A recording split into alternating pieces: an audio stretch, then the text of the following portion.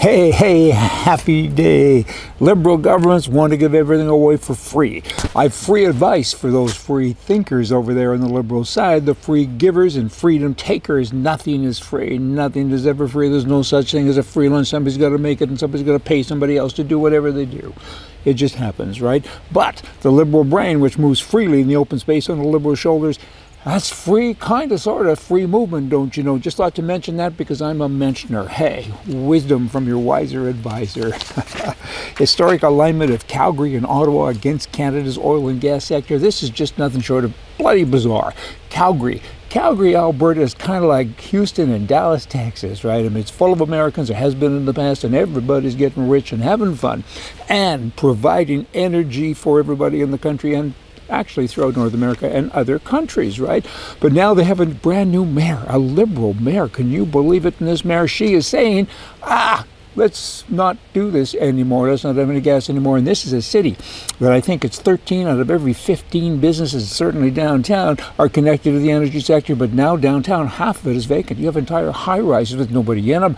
I don't think janitors even show up anymore. The city is a disaster. You want to get free rent? Just tell somebody and you'll be trampled. There'll be people coming at you left and right. I gotta say left and right, bad wordage, but it's accurate stuff. I mean, everybody wants to give you an office place because 50%, some say 35 downtown and 65 in the outlying areas. There's a whole bunch of different numbers, but rough and dirty, it's about half of the office space. And you have a mayor now who's saying, let's take that half, that 50%, let's take it down to 20. They walk among us. They continue. Governor Tim Walz, he's a Democrat. Of course he is in Minnesota. He's recently announced a vaccine incentive program. He's going to pay people. You know what? He's got gift cards up to $100,000 in scholarships and so many other things. I spoke about it the other day. I had to speak about it again because I wasn't sure if I actually had mentioned the Visa gift card stuff. This adds salt to the wound, insult to injury. He keeps on being himself. Who are these people? I mean, this ain't his money. And what are you doing? You're manipulating the young mind? I mean, you have no right to do that. It's a parent thing. Gasoline, gas is costing a lot of money. In California now, gas is over $8 a gallon in many cities. It's flirting with $9 a gallon. If you go to Texas, it's $2.50. Different places in different states. Oklahoma's under $3 a gallon. So in other words, if you want to live in liberal California, it costs you about $100 and some odd more than somebody in a free state to fill up. I have to say that slow because you got to process it. I mean, it's bizarre stuff. Very, very bad. Higher gas prices are a result of deliberate choices. The Biden administration declared war on fossil fuels, just like that lady in Calgary. And all the people, the little queers and steers and all the people down in Ottawa, Canada, they said, hey, you guys, no more energy. We're going to fight you now. Oh, by the way, give us more money. They have made it clear, this would be the Liberals, that they intend to put the fossil fuel industry out of business. So now you've got in America 520 oil rigs, more or less, pumping oil, which is half of what it was in 2019. Under the Trump administration, half. They're not going to drill new wells, and Wall Street's not going to invest in the fossil fuel industry. So it's a mess. I mean, picture a big stick of dynamite and somebody has lit the fuse, and any minute it's going to blow up.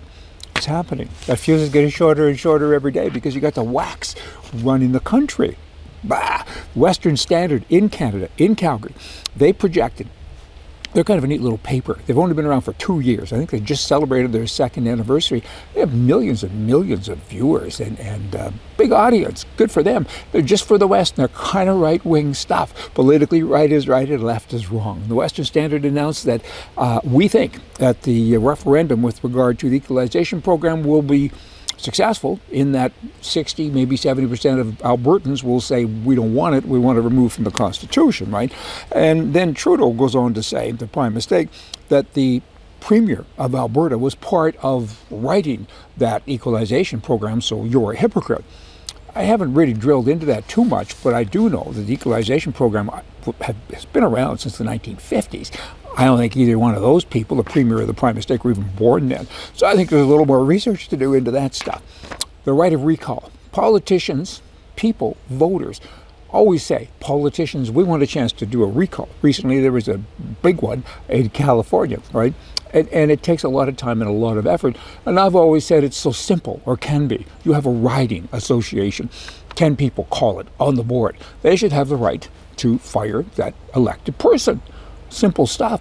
That it's like a company. You have your board of directors, you have a CEO, and then you have your shareholders, right? The public, they're the shareholders, so they take their complaints to the board, and the board in turn acts with the elected person.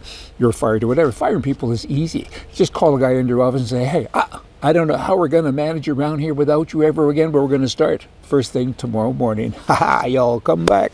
See ya.